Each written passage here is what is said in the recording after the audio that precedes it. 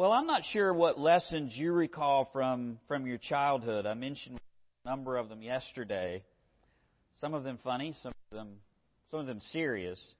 But one that's ingrained on my heart was the lesson, finish what you started. Did your parents ever tell you that? Whether it was the project before school or the speech that I got before I wanted to try for baseball, I was always encouraged to pursue whatever my interests were.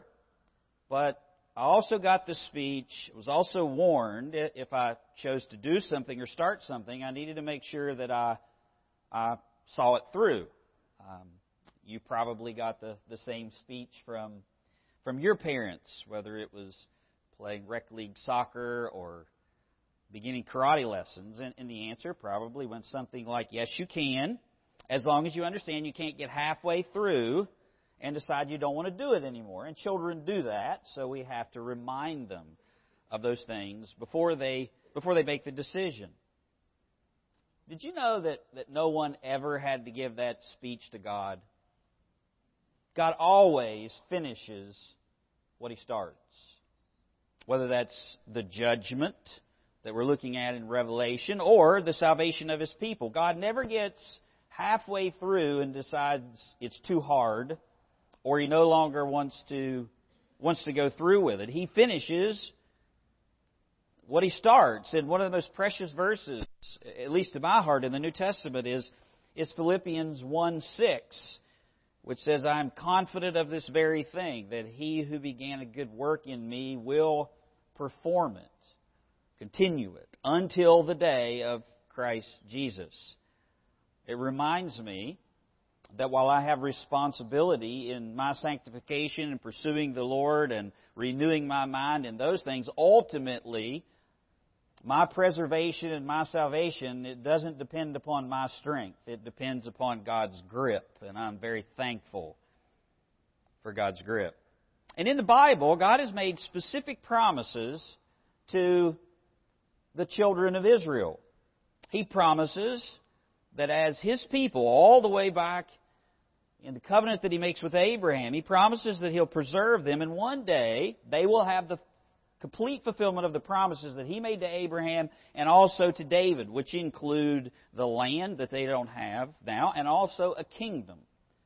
And the greater David will set upon that throne, which will be the Messiah, the Lord Jesus Christ, and He will rule and reign.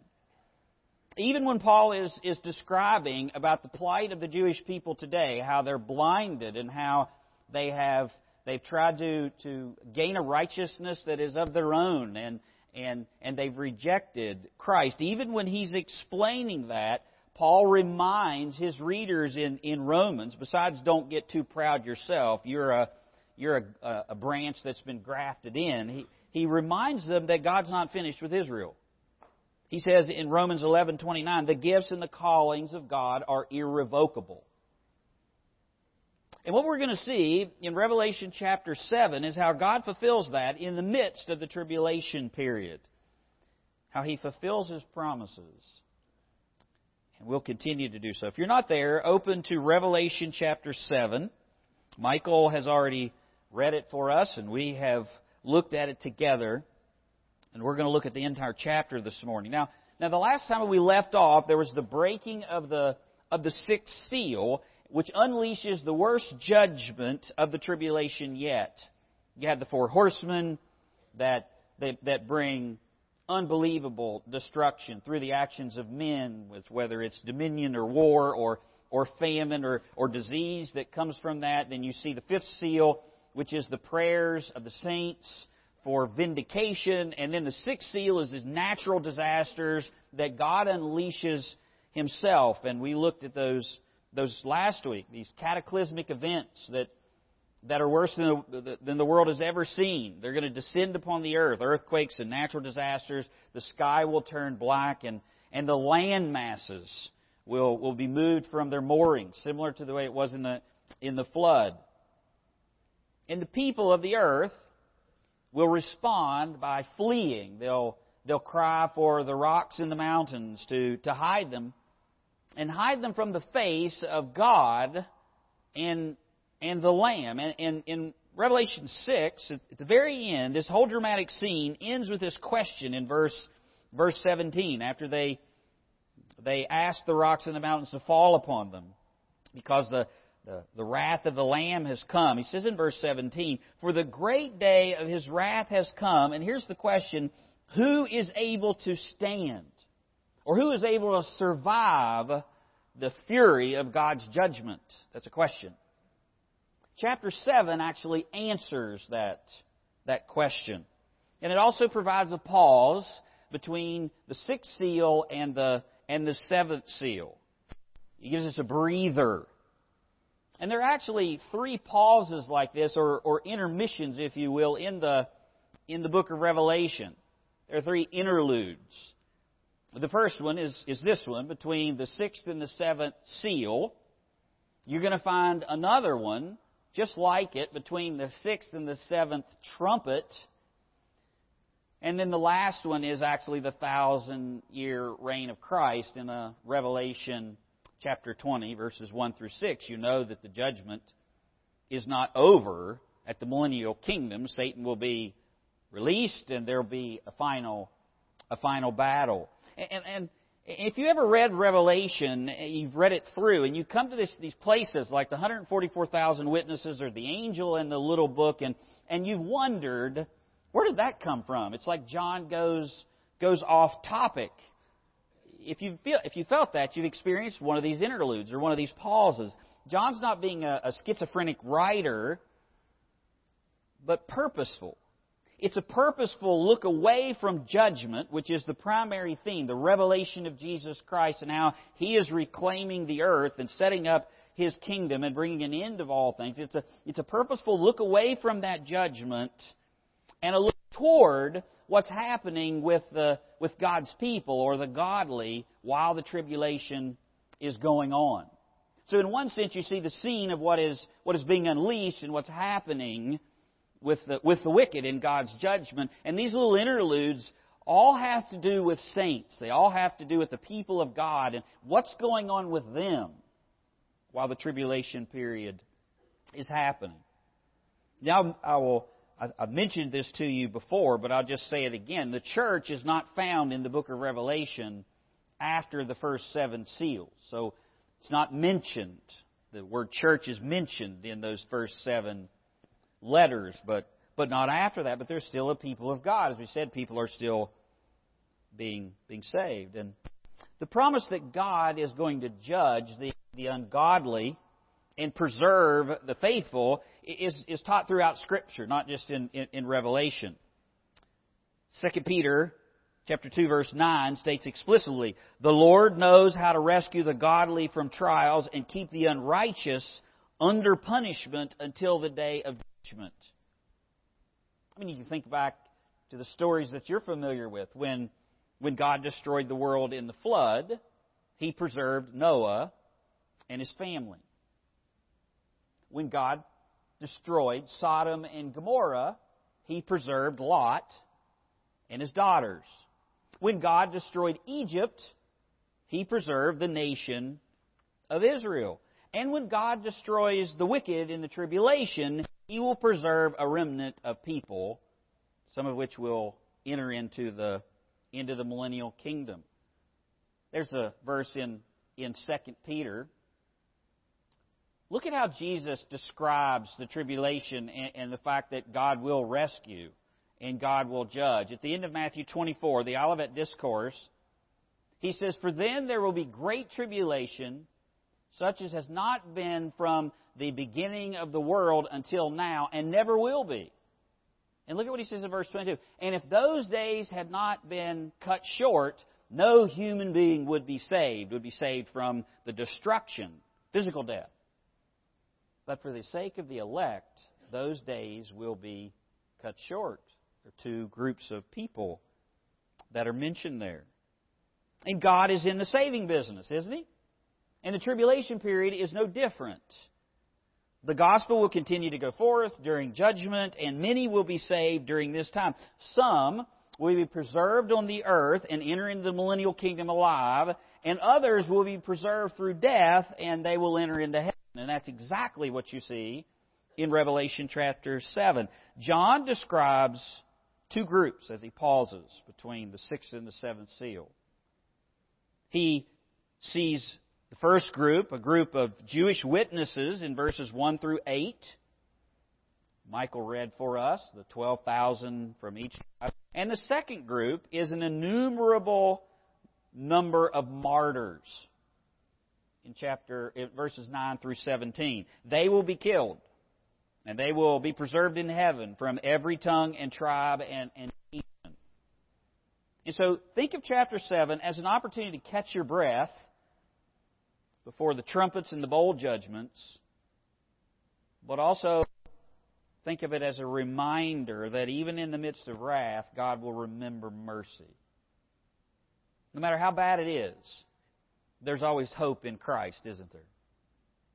Let's read or look at Revelation chapter 7, verses 1 through 19. There's two groups of servants preserved in tribulation.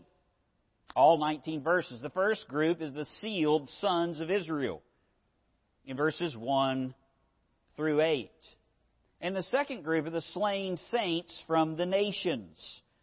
Very clear how the chapter breaks down. And John begins with this first group of Israelites that will be witnesses during the tribulation period. He begins with these sealed sons of Israel. Look at verse 1. He says, "After these things I saw four angels standing at the four corners of the earth, holding the four winds of the earth, that the wind should not blow on the earth or the sea or on any tree." John sees something new. It's a shift. The scene shifts from judgment to God's special protection of a group of saints. And John sees four angels that are given the power to restrain wrath. God's wrath is restrained in this verse. They're given power of the elements of nature. They're described as standing at the four corners of the earth, holding back the wind. They've been given power over the atmosphere.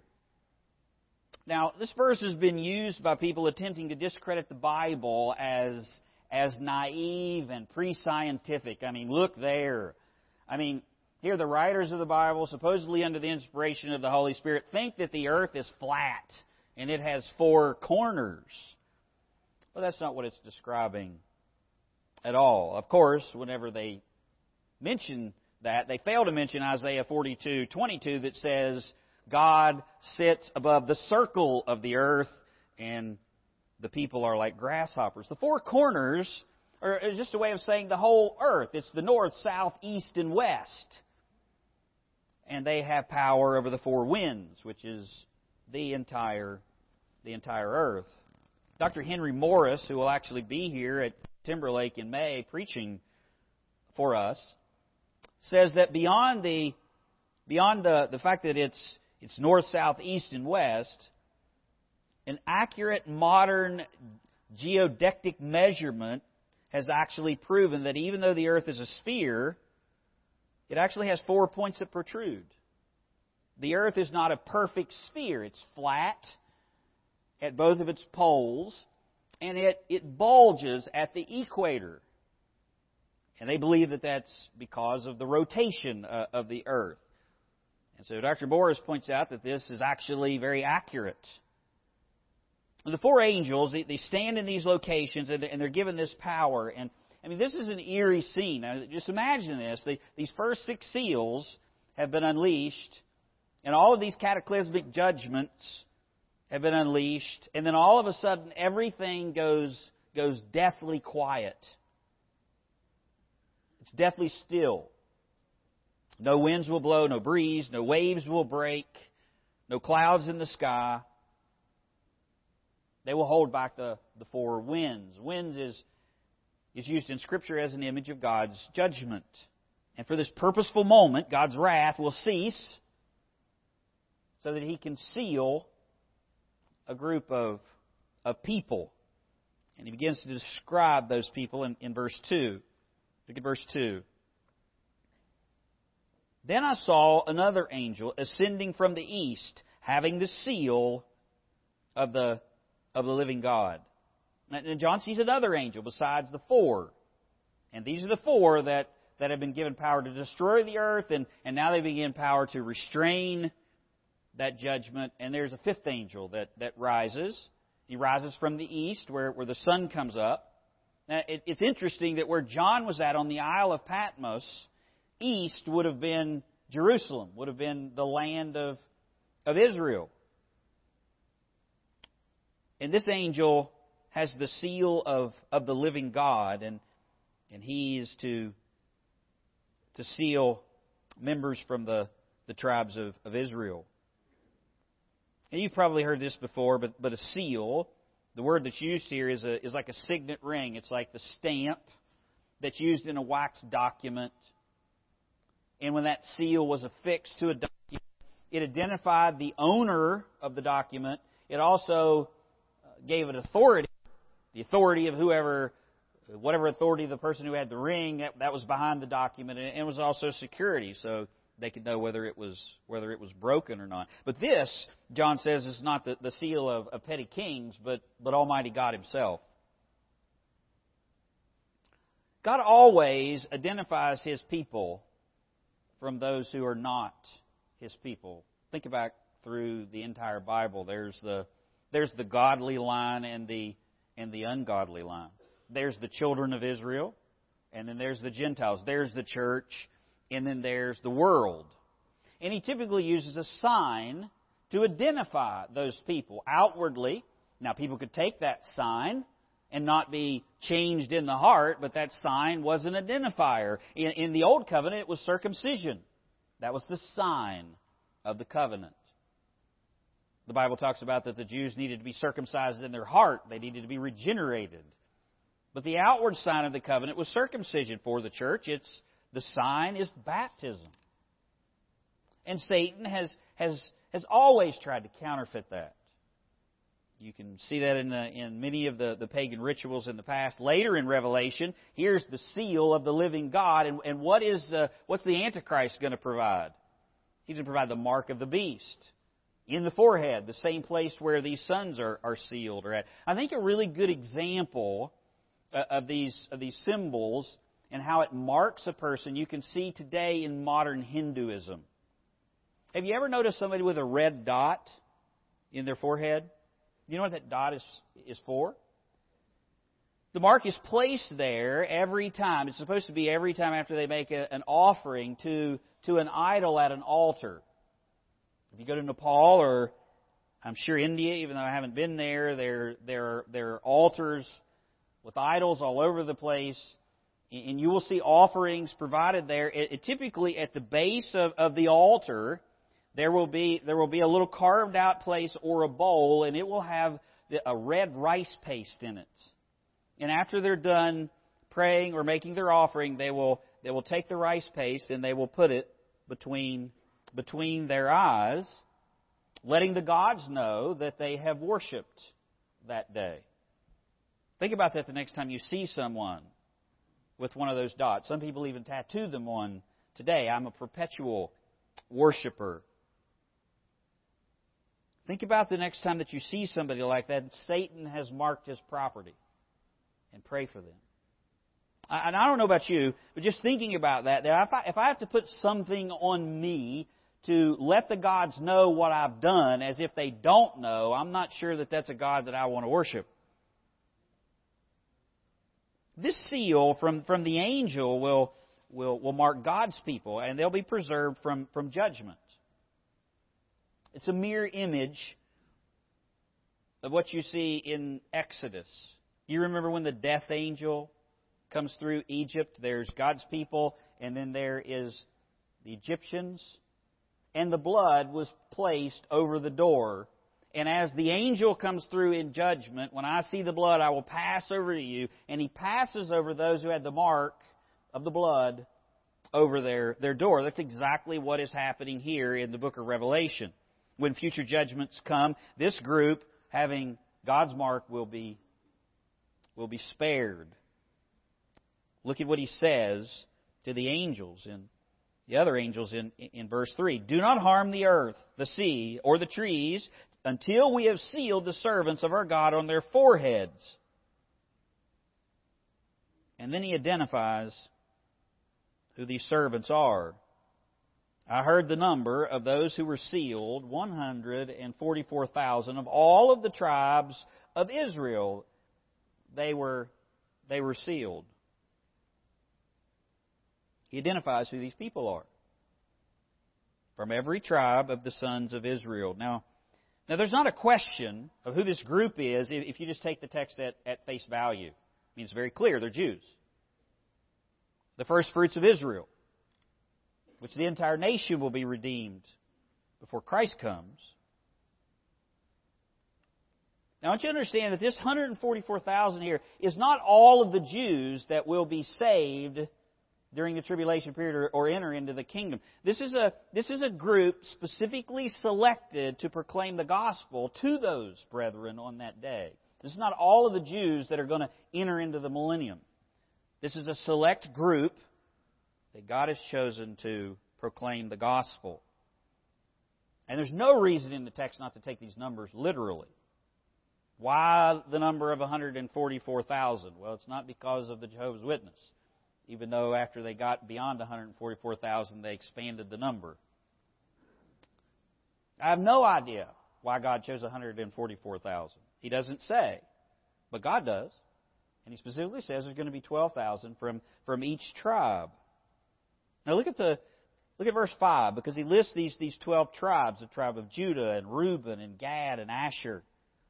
And He goes on. All the way down through verse 8, He specifically lists each one, and says 12,000 were sealed. There's been a lot of discussion about the lists here, because in the names of the tribes, some are that you would expect to be there are left out, and others are put in. And so because of that, some say, well, these are not Israel. Can't be Israel. Because these are not all of the 12 tribes. Dan is omitted, and Manasseh is included. Joseph is listed instead of Ephraim. Judah is listed instead of Reuben. And while that's true, there's no standard way in the Bible to list the 12 tribes. Did you know that there, in fact, are 19 different ways that the 12 tribes are listed in the Old Testament alone?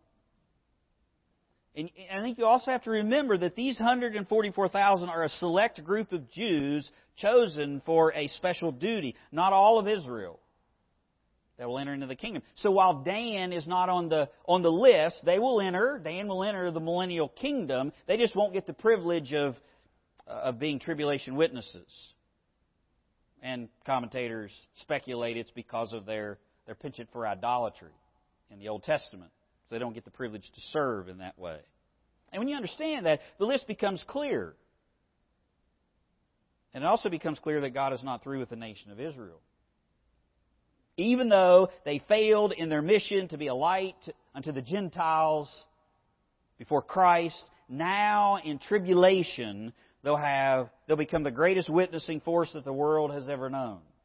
And many Jews and Gentiles will be saved because of their efforts. Isn't that just like God offering redemption? How many times have you failed and fallen flat on your face, and God has picked you up and used you even in a greater way? That's exactly what He's doing here. And John describes this group next, the slain saints from all of the nations. Look at verse 9. He gives their description. He says, after these things I looked, and behold, a great multitude which no one could number, of all nations and tribes and peoples and tongues. After the sealed sons, John now sees another group. This is a distinct group. It's a different group. After these things I saw this great multitude of people. It's so massive that no human being could number it. Are you good with numbers? You ever been in an event somewhere and somebody says, hey, how many people came? And you're sitting there thinking, I don't know, I think 800. And then you'll actually hear that there's like 200 people there. Well, this is a group that it's impossible to number. It's multitudes upon multitudes. And while the first group comes from the 12 tribes of Israel. This group comes from every nation and tribe and people and tongue. That means every race, every culture, every language. It's all of the boundaries of humanity. When I was a young believer, I used to watch the Billy Graham crusades. They would do reruns of the old ones. And I can just remember sitting there weeping as I saw the masses of people at the end responding to the gospel. And sometimes there'd be so many that the entire football field, couldn't hold them, and they would get backed up in the aisles. There have been many times in history when there's been a massive response to the gospel. I mean, there were thousands that were saved in one sermon alone at the day of Pentecost. During the Reformation, entire countries turned to the gospel after the darkness of Catholicism. The theme of the Reformation, post tenebras lux, after darkness light. During the Great Awakening in America, thousands of people came to Christ, paved the way for you and I even today. But God says there's coming a day in the future when a worldwide response to the gospel will be unparalleled. It will exceed any other time in history. Now think about that. Because we're talking about a time when the judgment is going to be greater than any other time in history, and salvation will be greater than any other time in history. God is a merciful God and doesn't desire any to perish. It's going to sweep the globe. It's going to come in a few short years. It's going to produce a multitude that no man can number. God's might in judgment is put on display in the tribulation, and His saving power is put on display in the tribulation as well. How do we know that they're saved? Well, look at what they're wearing. In verse 9, they're standing before the throne, before the Lamb. That's where they're at. Look at what they're wearing. They're clothed with white robes, with palm branches in their hands, crying out with a loud voice, "Salvation belongs to our God who sits upon the throne and to the Lamb."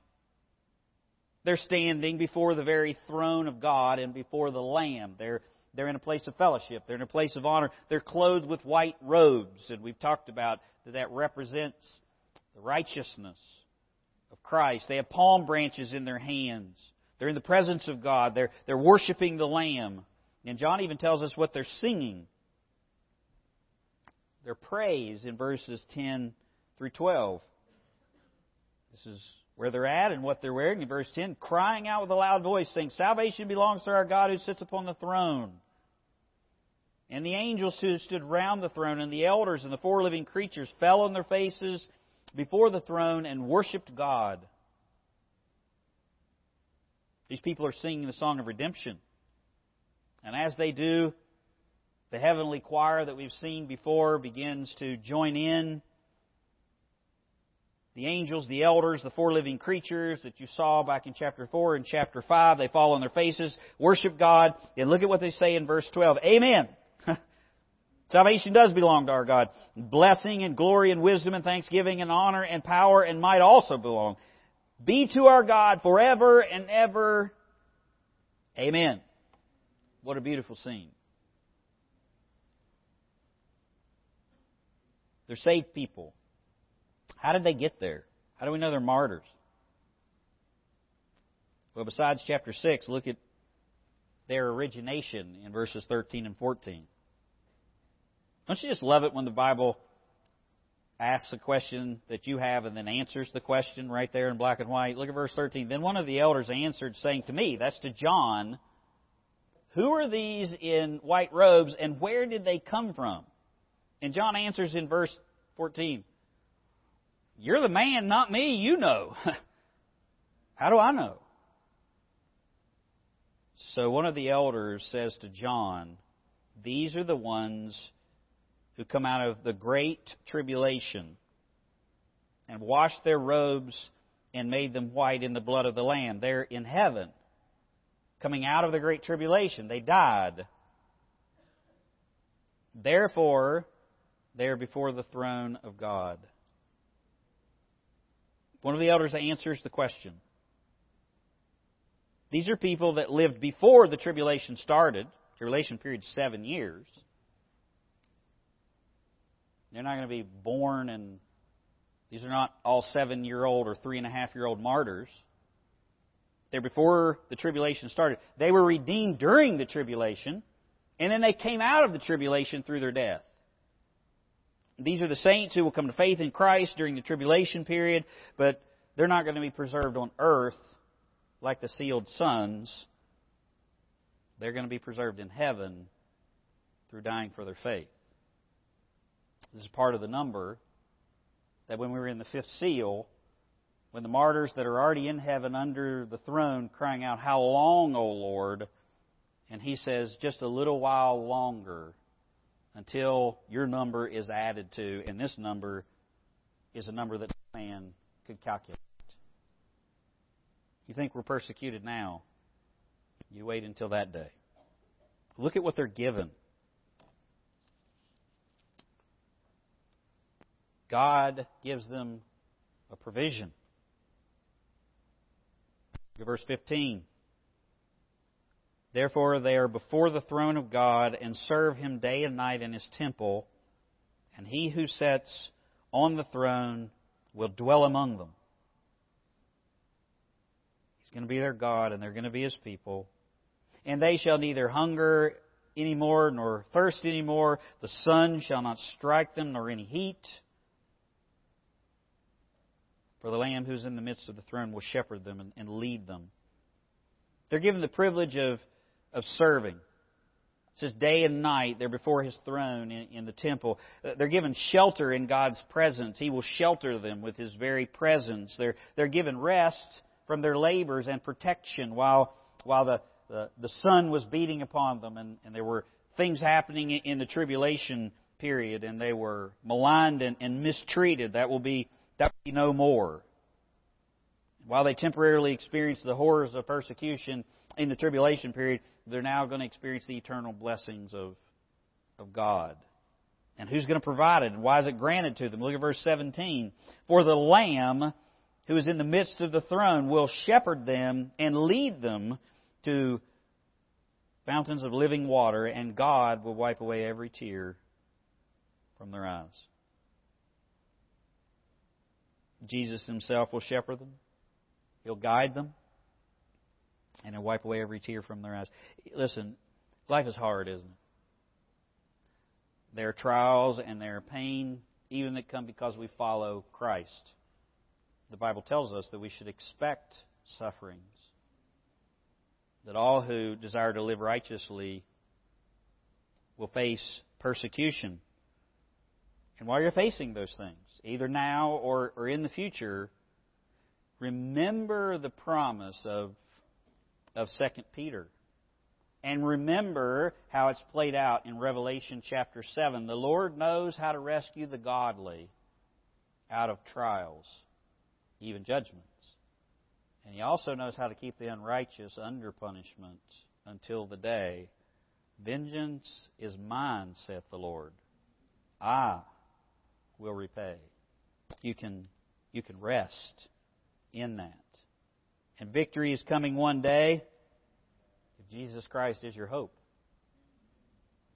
And while you're here, as a Christian, you need to remember the Lord hasn't forgotten you. He promises to be your shepherd. He promises to lead you beside the still waters. And one day, He's going to right all wrongs and He's going to wipe away all tears. Won't that be a day? What you need to do in the meantime is trust Him. Trust that He knows how to deliver the righteous or the godly out of temptation, out of trial.